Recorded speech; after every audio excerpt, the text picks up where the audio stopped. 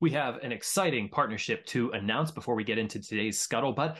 Scuttlebutt has been asked to join Reads Across America Radio, a 24/7 internet radio station where you can listen to veteran stories 24/7. You can find that on the iHeartRadio app. You can also find it on their website, readsacrossamerica.org. The Scuttlebutt will be featured Friday nights at 9 p.m. and Sunday mornings at 11 a.m. If you don't know anything about Reads Across America, they're an incredible organization, all dedicated to honoring veterans and those who gave all in service to our country. Check out the Scuttlebutt on their radio station and all the other programs that they have on their 24/7 radio station, again, on iHeartRadio app or readsacrossamerica.org. Welcome, everyone, to another episode of The Scuttlebutt. I'm your host, Sean Hall, Director of Programming with the Veterans Breakfast Club. We're a nonprofit in Western PA whose mission is to create communities of listening around veterans and their stories to connect, educate, heal, and inspire. You can find out everything about the Veterans Breakfast Club on our website, www.veteransbreakfastclub.org. Today on The Scuttlebutt, I have joining me one of the co-founders of Candorful, Pat Hubbell. Candorful is a nonprofit whose mission is to connect transitioning military service members and career transitioners with experienced interview coaches for live personal practice job interviews so that you can nail your interview. We've had several different organizations come on to the Scuttlebutt to talk about transitioning out of the military, different ways to help military personnel with that transition. And that can be from getting your LinkedIn profile up and running to working on your resume. Candorful is specifically built to help you with the interview process. If you have not been practicing how to interview, you may be a bit out of practice. So they're there to help you. They have over 150 volunteers who will sit down with you online. They will give you live feedback, and they will help you to nail your interview whenever you go in. It's a really wonderful organization. Pat is great. I had such a great conversation with her. She's not a veteran. She's a citizen. She comes from a military family. So we talk a bit about that and her history, but she connected with a veteran, Pete Sukas, who's also her co-founder of Candorful. They are there to help you to get the job. I hope that you enjoy this conversation. Please like, share, subscribe, and ring the bell on YouTube so you're the first to know whenever we release new episodes every Monday. And you can always reach out to me, Sean, SHAUN, at veteransbreakfastclub.org. If you have any thoughts, questions, or if you would like to be connected with Pat, I'm happy to do a warm handoff that way as well. So enjoy the show. Joining me today is one of the co-founders of Candorful. I've been very excited for this conversation. Pat Hubbell, welcome to the program. Thank you for joining the Scuttlebutt. Thank you so much for having me, Sean. I'm very excited to be here. This is awesome. Great. Yeah, I'd love for you to introduce yourself. You have a very interesting background, and I would definitely mess it up if I tried to describe it. So please fill us in on some of your history. Thank you so much. I appreciate that. I will definitely mess it up as well. I think it's part of being human. And I say that because we're going to talk about the whole job search thing, and elevator pitches are going to come up as part of that. And I always tell people to just relax. And of course, as I'm preparing to do this, I'm feeling incredibly nervous to introduce myself. So I guess being nervous for an elevator pitch is really absolutely normal. Yes. So again, my name is Pat Hubbell. I call myself a recovering management consultant and engineer. I think those two experiences in my career make all the pieces that are in place to have Candorful be the success that it is. I'm a University of Rhode Island graduate from way back when. I got a bachelor's degree in mechanical engineering, worked in engineering for many years, got my MBA at MIT Sloan, two of the best years of my life, have an amazing class out there, the class of 1991. And I worked in management consulting after that, then stayed home with my daughter for a while she was going through her teen years, something that was an interesting part of my experience as well, because I left the workforce, had to return to the workforce, and had my own transition and struggle. Ended up working at Cornell's MBA program, helping students interested in management consulting prep for their job interviews. And this is where I met my co-founder, Pete Sukas, great guy, transitioning out of the military as a U.S. Army captain, doing a great job in his transition and in his career search. A few years later, he and I spoke, and I found out that what it looked like from the outside to me was not exactly what was going on the inside. And it had a little bit to do with what we'll talk about later, about the birth of Candorful. Anyway, after working at Cornell, I worked at Keystone Strategy, a small consulting firm in the Boston area. Left there after about 2.5 years to join Pete with starting Candorful, where we wanted to be able to help transitioning military and veterans, and yes, military spouses too. We're really interested in supporting military spouses with the whole, how do I do a job interview and how do I do it well? How do I do an elevator pitch and have confidence, et cetera. And that pretty much brings me to today. I love working with veterans probably because we were just raised believing that this was a very important part of our population. My dad was in the Army in World War II. He was a P-47 pilot and loved watching part of the episode you had on Ed Cottrell, who is also a 101-year-old P-47 pilot. My dad has since passed away, but I would love to have called him up and told him to join in and watch that event. So I was raised on flying stories, and just, I think, a tremendous amount of respect for the military came from that.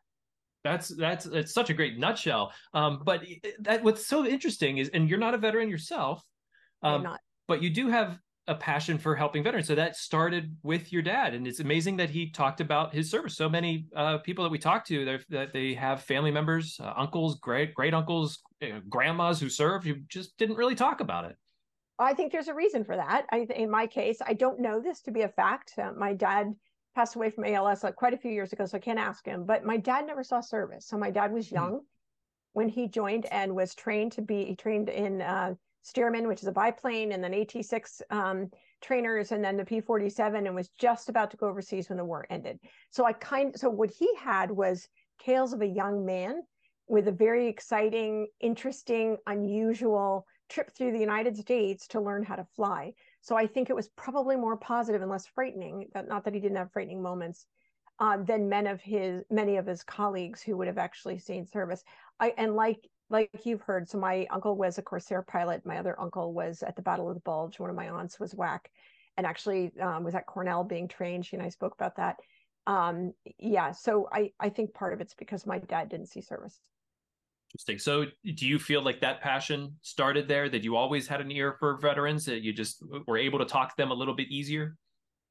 I think that's part of it, but I was helping. I mentioned I stayed home for a while when my daughter was a teenager, and I'm not one for, kind of just filling my time. So I decided I wanted to start a business, and I started one prepping students interested in their MBA and getting an MBA. And I ended up finding, long story about that, not worth explaining, but I ended up working with a lot of veterans, or should I say transitioning military at that time. And I found it just absolutely amazing. And they were often reluctant to truly share their stories and their emotions, and pulling the stories out of them and hearing these very dramatic stories. I think that's actually where it started to truly get exciting for me. Because beneath these amazingly calm exteriors were these dramatic, interesting, emotional stories from these awesome young men and women. What year was that, if you don't mind me asking? This was probably around 2007, 8, 9, 10. Okay, so these were post 9/11 vets coming back Correct. and transitioning out, especially during a time where the surge was happening. There was a lot going on in the world in terms of the war on terror. Yes, we were still deeply in it. Yes. Back then, how was the job market? And we talk about now, it's obviously difficult for veterans to transition out, get into a civilian job. How did it look back at that time? Well, I don't know that I was quite attuned to it the way I am now, because I was focused on helping students get into MBA programs. I think the job market at least part of the time I'm speaking of, was actually challenging for all of us, right? And so I think challenging for everybody. But at that time, there was a lot of passion and positive attention being given to post 9/11 military, which was helpful. But I think unless you're aligned and know what you want to do and know what you want to talk about and know how you want to say it, the job market can be tough, even if the job market is doing really well around you. That's a good point. And why don't we dive straight into Candorful now, sort of our main topic of the podcast. But I think there's going to be a lot of sort of backstory that I'd like to fill in as we talk about Candorful, because it's a nonprofit organization that's built to help people interview. We've had several different organizations come onto the podcast to talk about transitioning out of the military, and there's different niches that they sort of fit into. This one specifically, Candorful, is built for the interview process, correct? This is correct. So there's a lot of amazing organizations out there. I think, in fact, there's so many that at times our transitioning military spouses have trouble figuring out which ones to use. But there are a lot of amazing organizations. Many of them work in kind of a holistic, I'm going to help you with your resume, your LinkedIn profile, job interviewing prep. I'm going to give you advice. I'm going to connect you with a fellowship, all amazing stuff.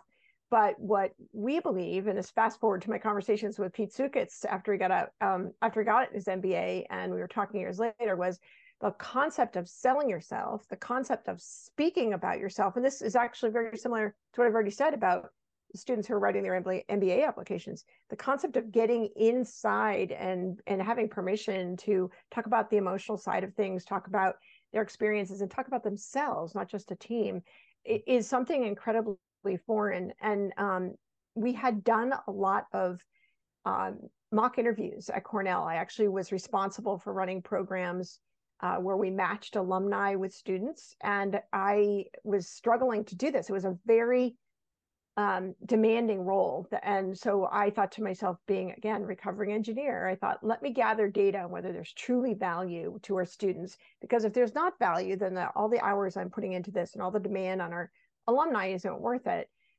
So I spent 2 semesters gathering data and looking at the population of students who participated in these events and the population who didn't.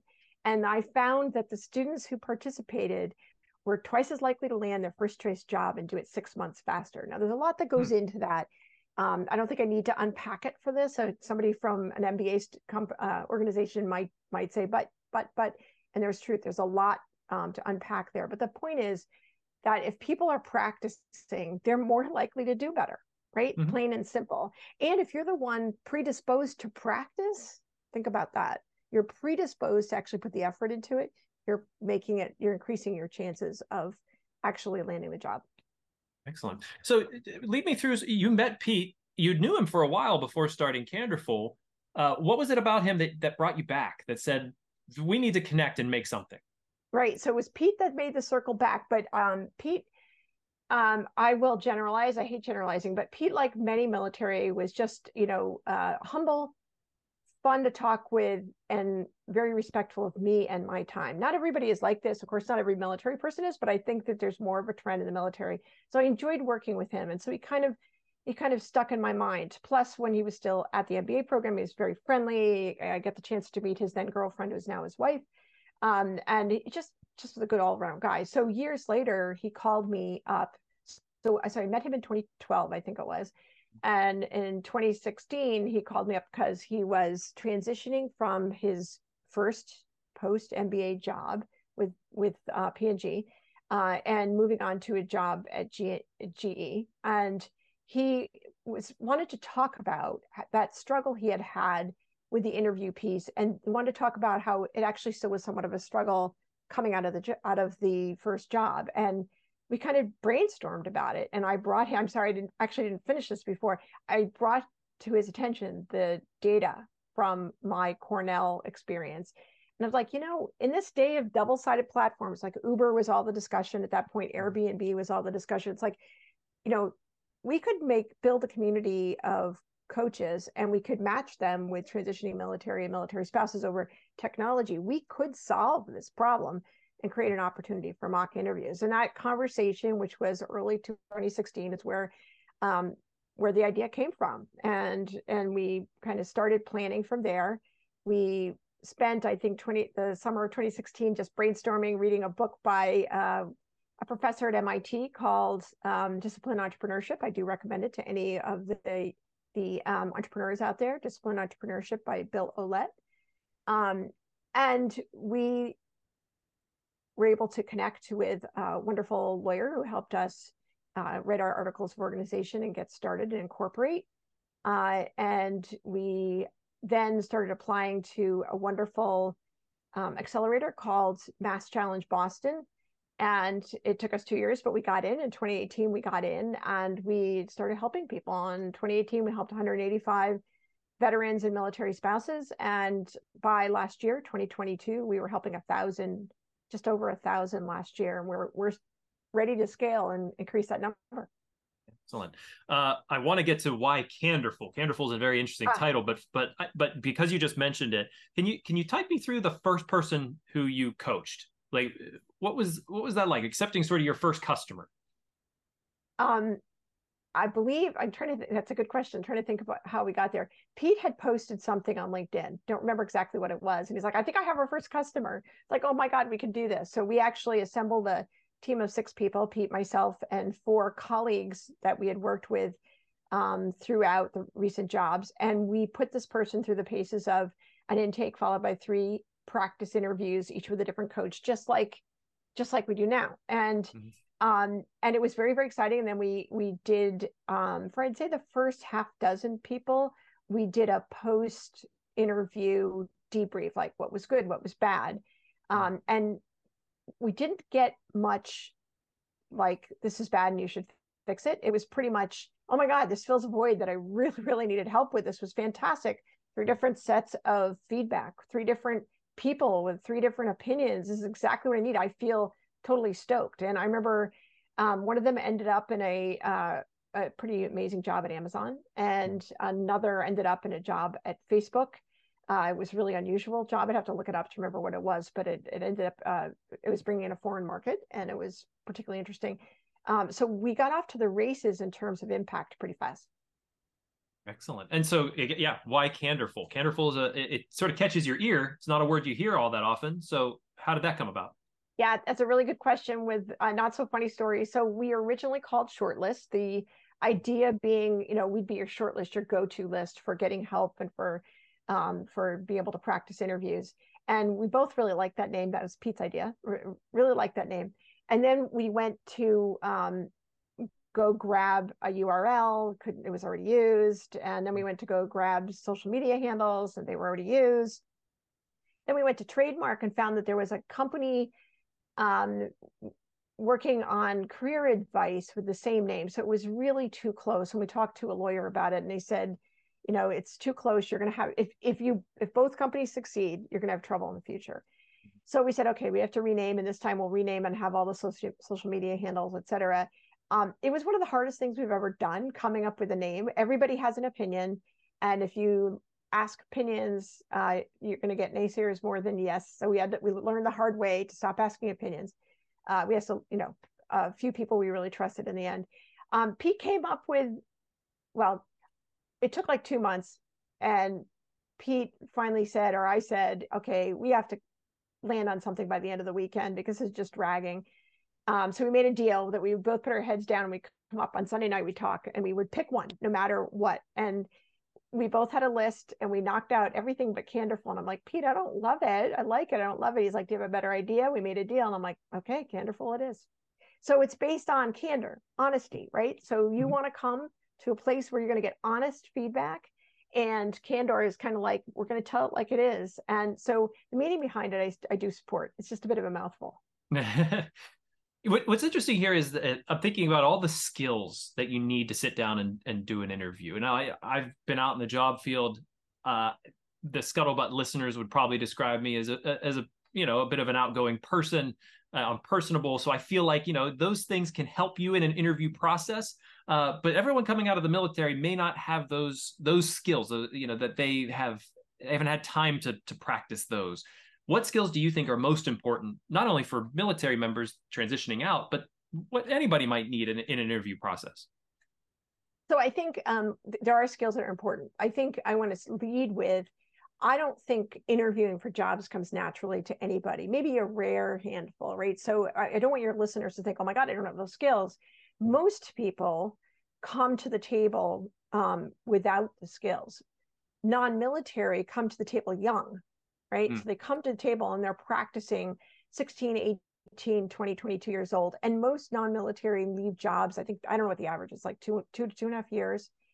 So you're leaving jobs and interviewing very regularly. So even if you're mediocre, you're getting practice.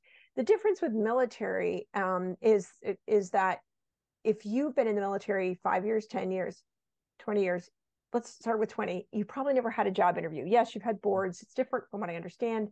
But you've never had an interview. So you're competing against somebody with probably roughly 10 to 20 years of experience for the job. And if they're a civilian, they have a lot of practice and you don't, right? So it's a matter of being uncertain, feeling very uncomfortable. So there's a confidence issue, and then being behind the 8 ball, not in the job at all necessarily, but in the interview, right? So I want to put it out there that lacking skills is not really the concern. It's the lacking practice, right? So skills will come.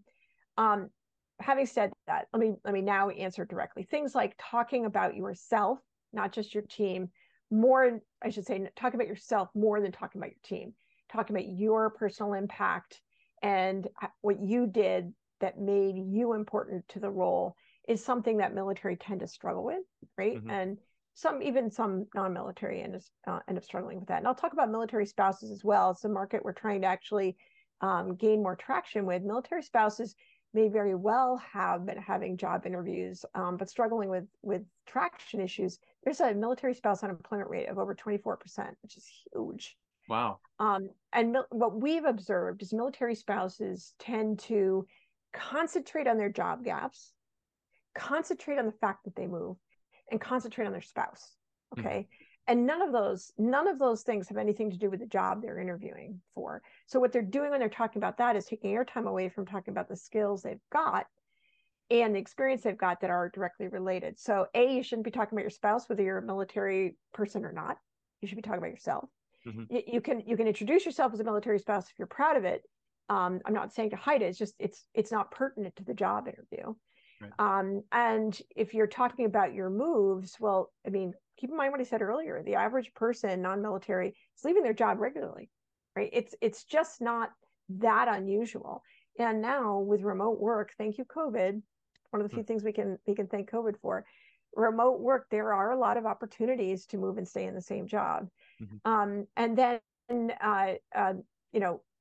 the concept of the spouse is just, you need to be bringing forth what you do, the impact you make. And even if you've moved jobs, it's not that unusual. So it's thinking about yourself.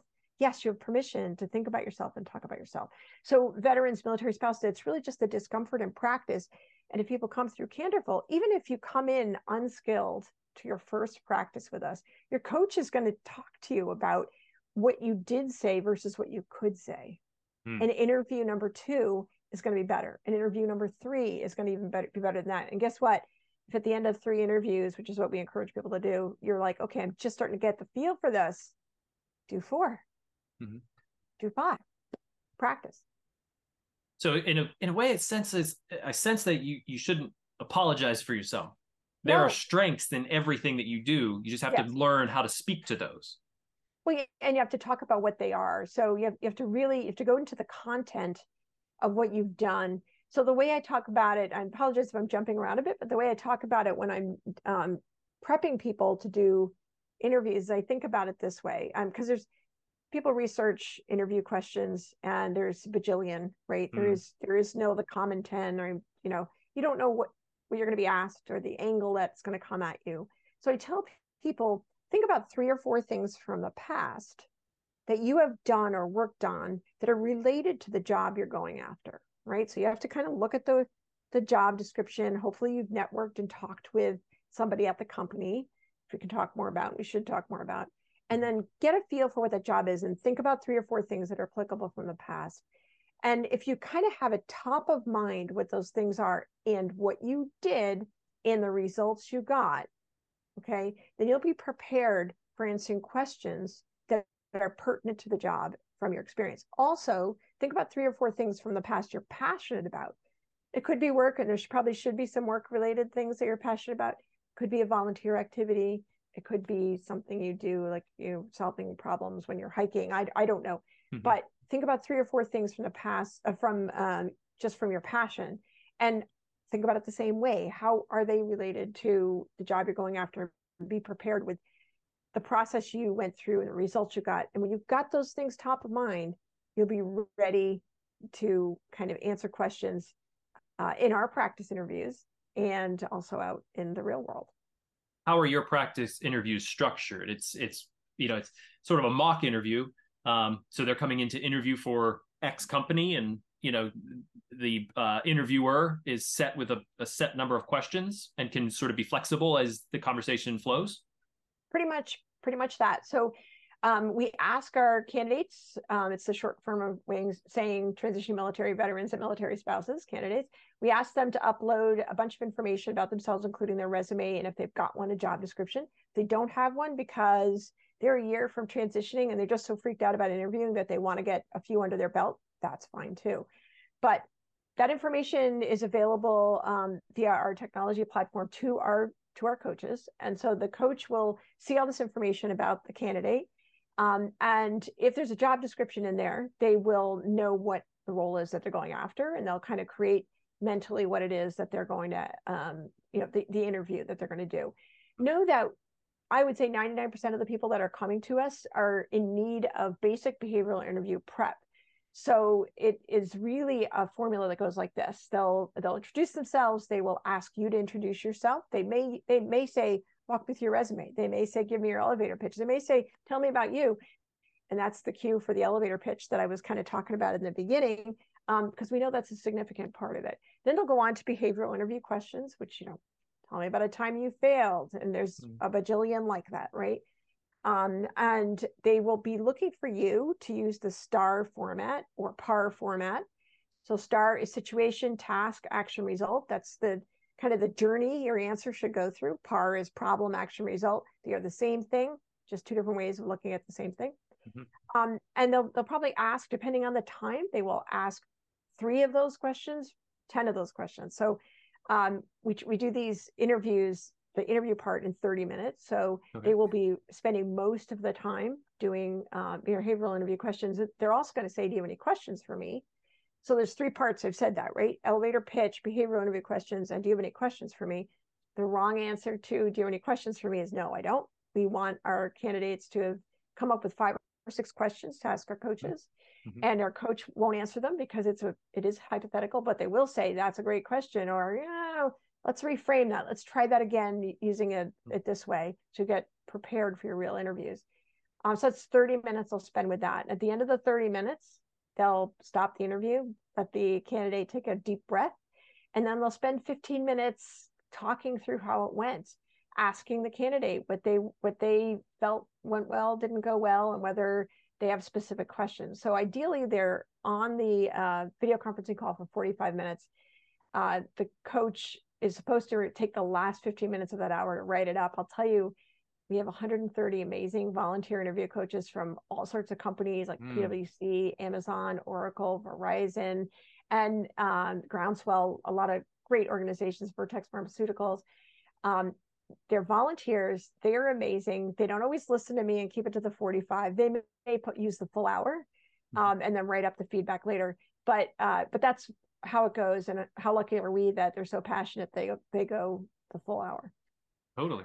Oh, I was going to ask about the coaches next, because if I'm a veteran and I'm looking for a way to build this skill set and get some practice in, it seems to me most veterans would want to be like, I want to talk to a veteran. I want to feel comfortable in the room. How do you prepare your coaches to deal with veterans if they are not ones themselves?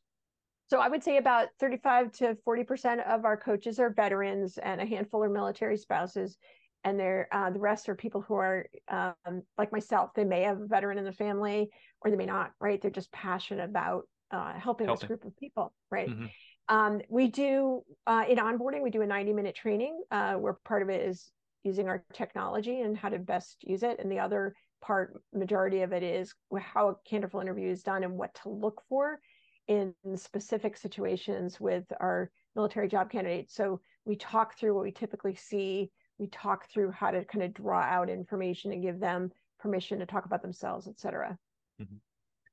What have you found to be the most difficult thing for transitioning military personnel coming into the job market? What is the main thing that they need the most coming into that transition?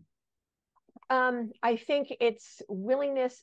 There's 2 things. The concept of networking, the word is out there. Everybody knows they're supposed to do it. Very few people know what it is. I don't know what it is. Okay. So everybody thinks that, okay, I'm just going to start applying for jobs. Jobs are not gotten by applying for jobs. It is not logical. It's just that if I am a recruiting specialist and I get 1,000 applications via Indeed, Glassdoor, whatever, and I've got this virtual stack of 1,000 resumes on my desk, but my colleague comes in and says, hey, my friend just told me about this great veteran or great anybody who would like a job, take a look at his resume. I'm going to look at that one first. And if that's decent or decent plus, I'm going to interview that person before I have to read those 1,000 resumes, right? That's what's really happening in the background. It may be a little negative compared to what some people might say, but that's really what's happening. So you need to start building a network and then talking with people. Now, people think that means just signing on to LinkedIn and creating a profile. That's step one of like 1,000 steps. You need to do that. So it's another whole show in itself. But the 2-hour job search written by Steve Dalton. He used to be from a career advisor at Duke's Fuqua MBA school, their career advisory. So he kind of like a peer of mine from back in the day. He wrote this book about what networking is and how to do it, and he creates a process around it. I'm a big fan, recovering engineer, right? I love process, right? Mm-hmm. So I say, get the book, don't get it Audible, don't get it in Kindle, get this book like this, tab it up. Sorry, mine's kind of beat up.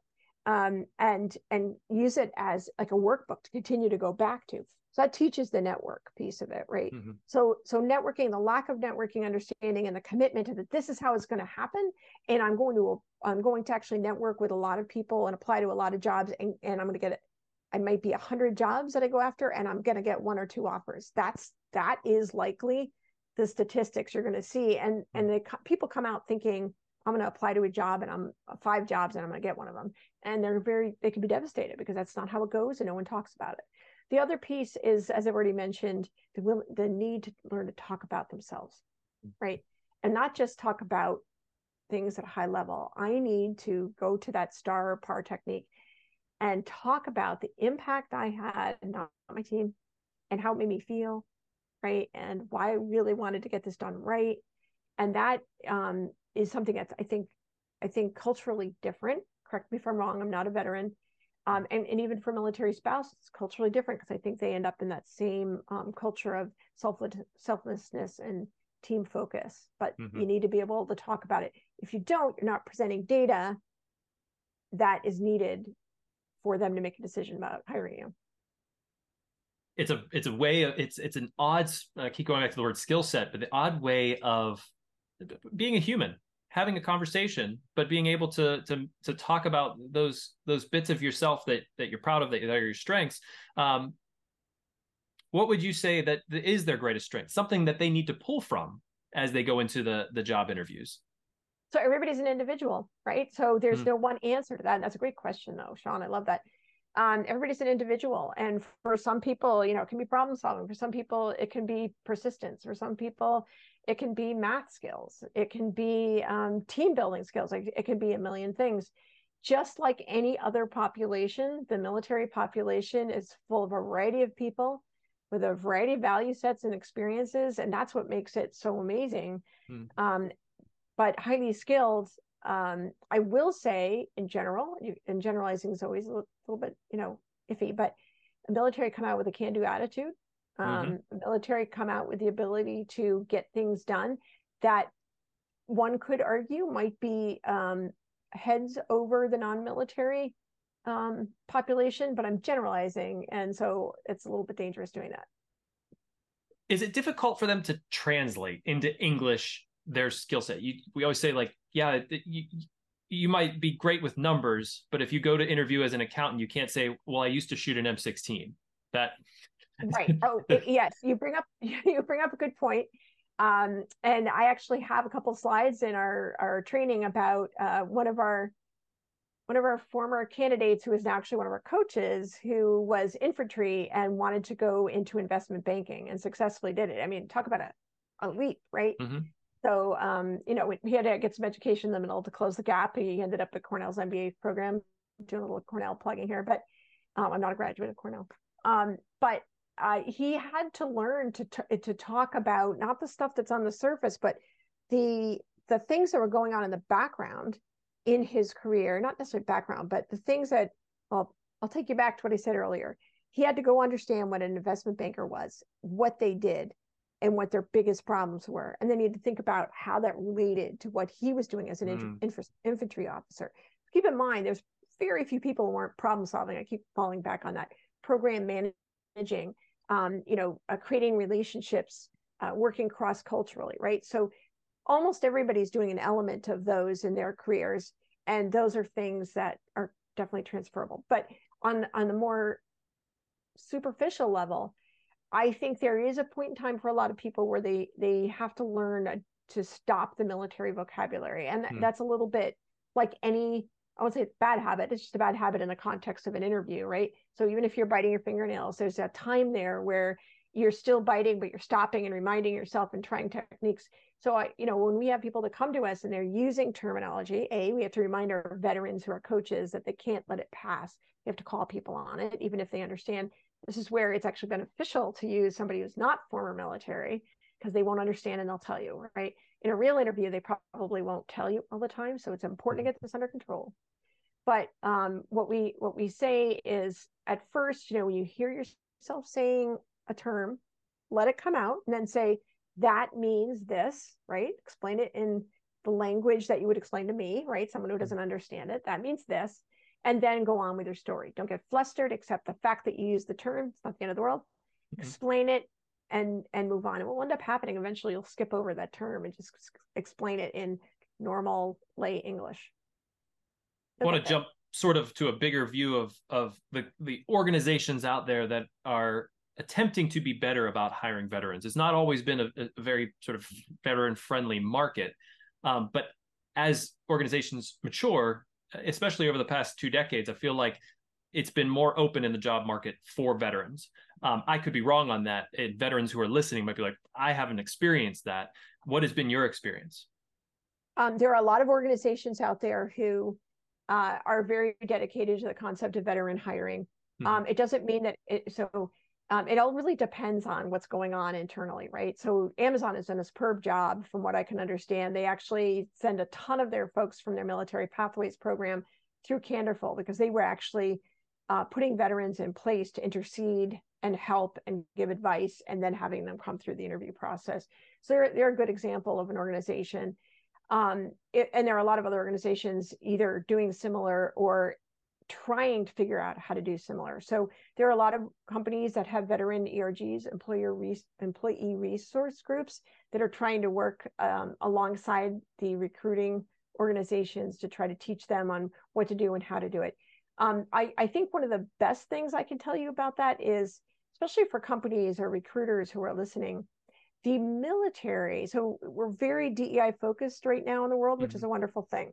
The military in itself is an oasis of every single category of diversity that exists, right? So if you go to the military, you not only will find a military hire, but you will also find a military hire from certain ethnic groups. You will find military hire that are certain genders, right? So it's actually a great organization to go into if a company is feeling the need to check boxes on DEI pieces.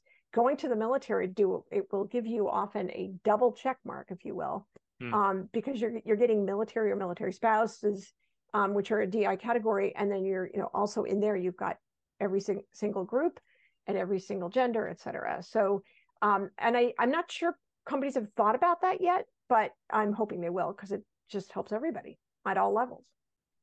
You had some slides. I don't know if you want to pull them up now. Sure, can do that. Let me do a quick share screen. For those listening or watching here on YouTube, great. You're going to get some slides. If you're listening on a podcast, you can jump over to the YouTube channel, look up Veterans Breakfast Club with the Scuttlebutt, Pat Hubbell, and you will find this podcast. You'll be able to see sort of what we're viewing, but we will definitely give a description if you continue here on audio. All right. Can you see the share now, Sean? Yes. Awesome. Well, I wanted to bring this up. This is just a slide from our pitch deck, because it might help people envision what we do and what's going on. This is actually a picture of my co-founder, Pete, running an interview with Liesl, who was transitioning out of the military a couple of years ago. You can see he's speaking with her directly on his iPad. We have, for the purpose of these pictures, we had people in their uniforms, but in reality, we asked people to come dressed like they were going to do a real interview, because we want them to practice their new uniform. But nonetheless, she's running interviews, he's running interviews with her. And on the left, you'll see he's got a form up that he's filling in, because not only do we leave them with verbal feedback, we shoot out a spreadsheet, if you will. It's actually an email with 8 different categories about how they did during the interview, and a couple of text boxes full of information about how they can improve. So you walk away both with the experience with advice, but also advice you can kind of go back and look at later. So it's very impactful. We have really positive feedback from people. If you look at the middle of the slides, a lot of data, and I won't go through it in word by word, but we have a net promoter score of 99, and net promoter score is what people use to evaluate how likely you are to tell a friend or family member to use a service. So it's kind of on your reputation. 75 is considered world class. We run between like a 98 and 99. It's 99 right now. And I think this speaks to two things. One is how well we're doing it, but also how much need there is, right? So if people are finding a need and finding this fits the need, and they're beneficial. So most of the data on the top just talks about how we have grown, and we can grow more. We're prepared to scale. So we'd like to have a lot more people come through Candorful. Like I said, we did over 1,000 last year. We'd like to get the number up to about 7,500 per year.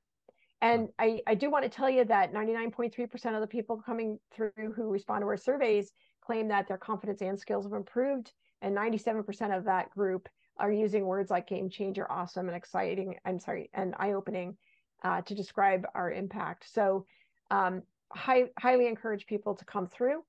We are doing a fireside chat for Veterans Day. We invite all our all our transition partner friends, so like Hiring Heroes, for Block Commit Foundation, USO Transitions, et cetera. We invite all of them and all the sponsors that help support Candorful to our fireside chats. This will be run on November 1st, and we're happy to invite Mike Rogers, a former 4-star admiral, who also was a commander of the U.S. Cyber Command and former director of the NSA, to talk about cybersecurity. You know, we used to think of cybersecurity as being something that's really, really important to companies, corporations, government, and it is, but it's really important for all of us at every level. So, you know, I've titled it, it's personal, it's national, it's global, because we all need to hear more and kind of get it under control. So we'd love people to potentially join. If we have corporations who are watching, we'd love them to sponsor. It's an opportunity to get your name out in front of people. Excellent. You know what I love about this, Pat? I love that you're doing a fireside chat. You're talking about scaling.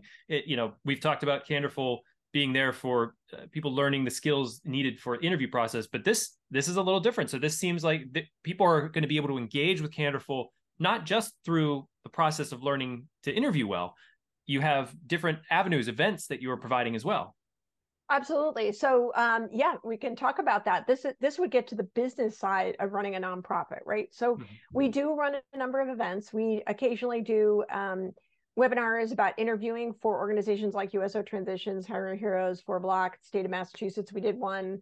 I think we did one for one of the Texas organizations once, et cetera. So we definitely do that. When we do that, we will go out to some of our friendly sponsors, companies, and ask them if they want to sponsor it. So this is for all the entrepreneurs out there who are thinking nonprofit. Raising funds is really, really hard. So we do this work for our military job candidates for free, right? So you can't run a business for free. You have to pay people. You have to buy technology licenses. You have to have legal support. You have to have accounting support, and you can't do all that stuff by yourself. So you do have to raise money just like any other organization. So when we do some of those things, we will ask a company if they want to sponsor it. It would put a logo on the slides, thank the company for it in front of these people who are transitioning. It's a chance for that company to say, hey, I support military. I'd love to hire you. So we also do once a year, and we're talking about doing it twice a year, a fireside chat that honors an event. So Veterans Day, in this case, this is our 3rd annual Veterans Day one. We're talking about doing Patriots Day as well. And it's an opportunity for organizations to sponsor and get their names in front of transitioning people and support Candorful, which they do. We have amazing sponsors, and we do it in a way that we're giving back to everybody, right? So it's a fundraiser for us, but we get a wonderful person to be willing to speak. So 2 years ago, we had Top Gun's Top 10 Great Leadership book. The guy who wrote that, Guy Snodgrass, who's also now our chair, is a former Top Gun pilot. It was the year that the Maverick movie was coming out. So we talked about what it was like to be Top Gun pilot relative to what it looked like in the movie. Very fun. Door prizes, gave away books and coffee and different things. Last year, my board said, hey, bring on an astronaut. I was like, that's not going to be easy. But one of our sponsoring companies, Hubbell and Hamilton, connected me with a wonderful astronaut, and we found three people from Space Force, including Lieutenant General Nina Armagno, who spoke. I was so intimidated by her. She was amazing. She was not intimidating acting, just the concept of speaking with Lieutenant General, female Space Force. It was just amazing. And Chris, our astronaut, was just amazing. It was an outstanding event. And this year we've got Admiral Mike Rogers, and our Top Gun pilot's actually going to be the moderator. It's going to be a lot of fun. Oh, excellent. So you mentioned, is there a cost for veterans to take part in Candorful? No, zero, free. And That's... so if you think about, and I want to be really clear about that, it is free. So if you think about it, when you go anywhere to get a service, you pay. Even healthcare, somebody's paying because you pay into insurance, et cetera. You go to buy a candy bar, you pay. You come to Candorful to practice, you do not pay. It's free. But we have to run the business, which means you have to fundraise. So that's what I was saying. One of the ways we do it, there's a lot of ways we ask for donations from companies, from people, and we do this fireside chat, and we ask for sponsoring companies. So what about Guard, reserves, military spouses? Yes. No, it's free. That's such an not excellent... charge. We do not charge. Yes. Wonderful. I'm glad we're hitting that home, because anybody who's listening might be thinking, I don't know if I have the money to do that. That's wonderful. No, all we ask, though, the one thing about running a free service, because I'm involved in another nonprofit that does free stuff too, when you do free things, people sign up and don't show at a higher level because there's no skin in the game. So we ask that you don't do that, right? So if people sign up and they need to cancel or reschedule, that they cancel or reschedule. We are maintaining our passion for doing this for free. Wonderful. On your website, also, just sort of going through, you have something called Candor Feed. What is Candor Feed? Oh, Candor Feed is a great place for us to share information. So, and it's been a while since we posted anything, but it's really our blog post. So we have coaches who have given advice. There's an article about written by one of our great coaches who is also a recruiter. What do recruiters really want? It's one of the best articles there. There's best practices about doing video conferencing, a number of articles. So it's just a way for coaches or other people to share content for our candidates. Excellent. How can people contribute? You mentioned, obviously, being a nonprofit, donations. Where do you accept donations? So sure, if you go to our website, candorful.org, you will see a donate here button on almost every page. I think every page actually takes you off to donor box. So you should be able to easily find that. Any emails you get from us, the donate here is someplace on there as well. And if not, they certainly can reach out to me at candorfulcontact@gmail.com. So that's CANDORFUL contact@gmail.com, and I will help them find their way to that. And if people are interested in interviewing, being interview coaches is another way to give back. They can also email me. They can also find a link via our website for volunteerism to attend an info session and participate that way. Did I cover it, Sean? I think so, but I also want to let you sort of, give yourself a good pat on the back here of what are the types of companies that some of your graduates, we call it for your candidates, that they have gone on to. Absolutely. I'm actually, I didn't share one of the slides, so I'm going to cheat and look at the slide while we're talking. So we've had a lot of people go to Amazon. In fact, we know that we've impacted Amazon quite a bit. And we've had a lot of people end up at companies like PwC, and I lost the slide, hang tight. I think you put me on the spot, and I do what I always do. And this is a really good example. What happens in an interview, right? You know the answer to a question, but you freeze. So I'm going to use this as a segue to help people. So take a breath, know that you know the information, and then admit, hey, I'm so excited about what's going on right now that I can't really remember the information. Let me think, take a breath, and then you'll be back on your way. Yeah. So we've got a lot of people that have gone to Slalom. We've had people at LinkedIn, Facebook, Disney, a lot of smaller organizations that you may or may not heard of, a lot of large ones, General Dynamics, Northrop Grumman. They've ended up at transition organizations working like 4Block and Hiring Our Heroes, Gilead, Pfizer, J&J, Lockheed Martin, Bell Helicopter, Port of Seattle, It's a large list, and we are actually adding to or some of the things we're going to try to do. Hopefully by the end of 2023, we're going to be sending out post Candorful emails to candidates and asking them where they've landed, because monitoring this information is actually kind of challenging. Mm-hmm. So we did actually have a couple of students out of Northeastern who tried to scrape LinkedIn, but it didn't work that well. I love using technology. Mm-hmm. But we're going to do it by way of survey in the future so we can answer that question with more data. Excellent. Hold on, please. Hi, Avi. Sorry about that. Just came through. It's fantastic. Oh, it's been one of those days. Excellent. Where was I going to go with it? That threw me. I feel like that's exactly what it is. And I'll cut this, but the idea of like, okay, take a breath, refocus. That's usually our kids aren't coming through on an interview. But you know what? You may want to even leave this in there. I'll tell you why. In this day of doing remote interviews, which is very, very common. Yeah. A dog can bark, a kid can go by, a siren can go off outside, and staying calm, taking a deep breath, maybe even handling a situation. You want to avoid that to the best of your ability. But the reality is it can happen. Right before you got on the call here, my cat started screaming at the door. Right. So you have to be like, oh, I have to get this taken care of. I want a silent, nice, calm, cool, collected atmosphere. Right. Not always going to happen in an online interview situation. You're going to have the babysitter walking through with the kids and, the cat jumping up. Right. And the only thing I will say to add to that is you want to do everything you can to prevent that. You want to warn the family, you want to get the kids out to the friend's house, whatever it is you need to do, because you are also potentially signaling to the employer you have a quiet place to work. Even if it's not true, you want to send that signal that mm-hmm. there is a chance that you have a quiet place to work. So I think my last question to you is, in a market that does have some other organizations that do the same type of work, helping with the interview process, how does Candorful stand out, and what do you hang your hat on that this is what you're going to get when you come to us? It always comes down to kindness and friendship, right? At the end of the day.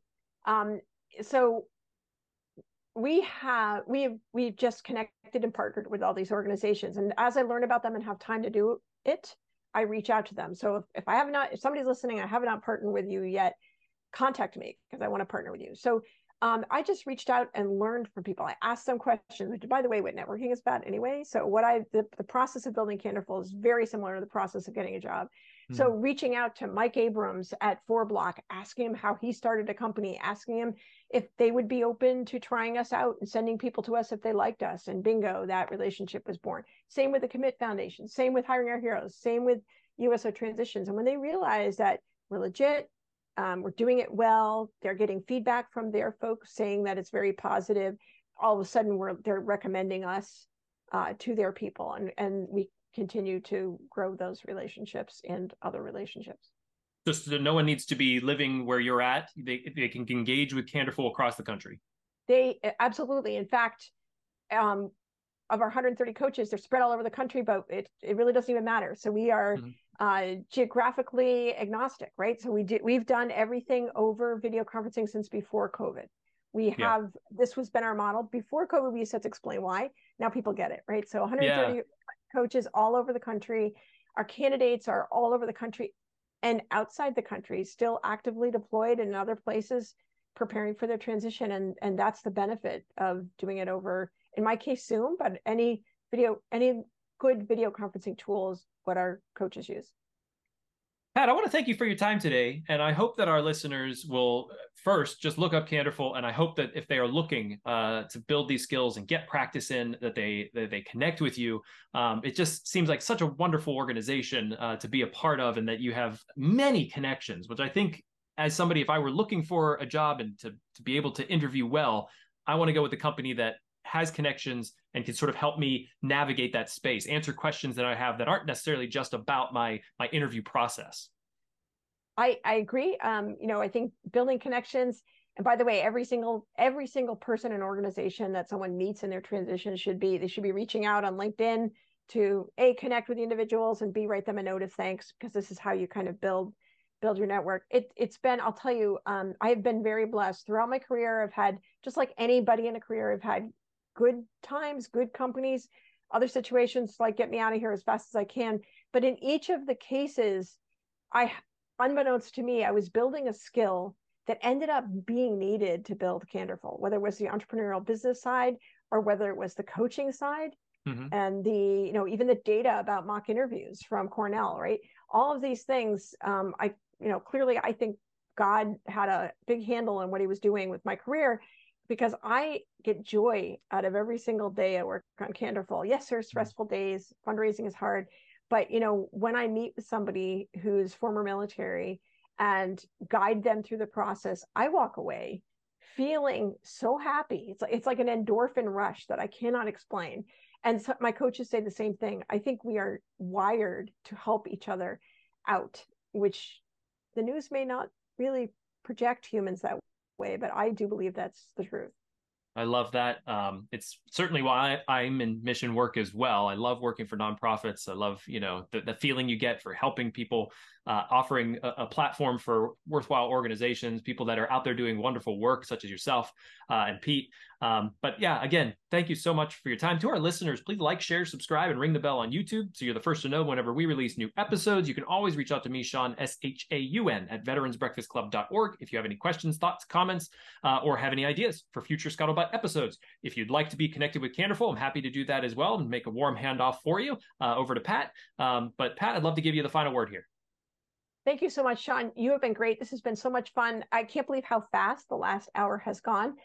Your questions are really good. I would, just like you said, I would love to meet more people via this breakfast club, if you will. So come my way. Candorful.org is our website. You can find us on Facebook, on LinkedIn, and Twitter. LinkedIn is the most of all the social media, is the one we like the most. And thank you so much. Thank you to all the military job candidates, veterans, transitioning military spouses, Guard, reservists out there, for all that you're doing or have done. Let us help you. It's free. It just takes a little bit of time, and you're going to feel so much better for your job transition. Come join the team. Thank you so much, Pat. Hope to see you on a future episode. Thank you, Sean.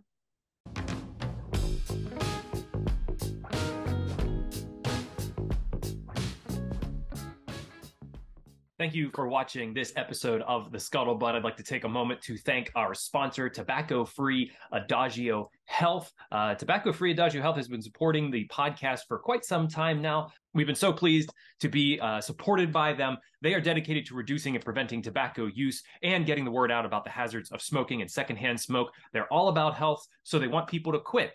They have classes, nicotine replacement therapy, and a popular quit line, 1-800-QUIT-NOW. They also educate people, children especially, about tobacco use from cigarettes, cigars, pipes, chew, snuff, and other nicotine products like vaping. And finally, Tobacco-Free Adagio Health advocates for public and private policies that ensure healthy places to live, work, and play. You can learn all about what Tobacco-Free Adagio Health offers at tobaccofree.adagiohealth.org, or you can check out the 2 Scuttlebutt episodes that featured Tobacco-Free Adagio Health. We had a wonderful representative come on to the podcast, talk to us about all the classes and therapies that they offer. It was 2 wonderful conversations, so I definitely direct you to both of those if you want more information, or just call their free quit line, 1-800-QUIT-NOW. Thank you again, Tobacco-Free Adagio Health, for your support.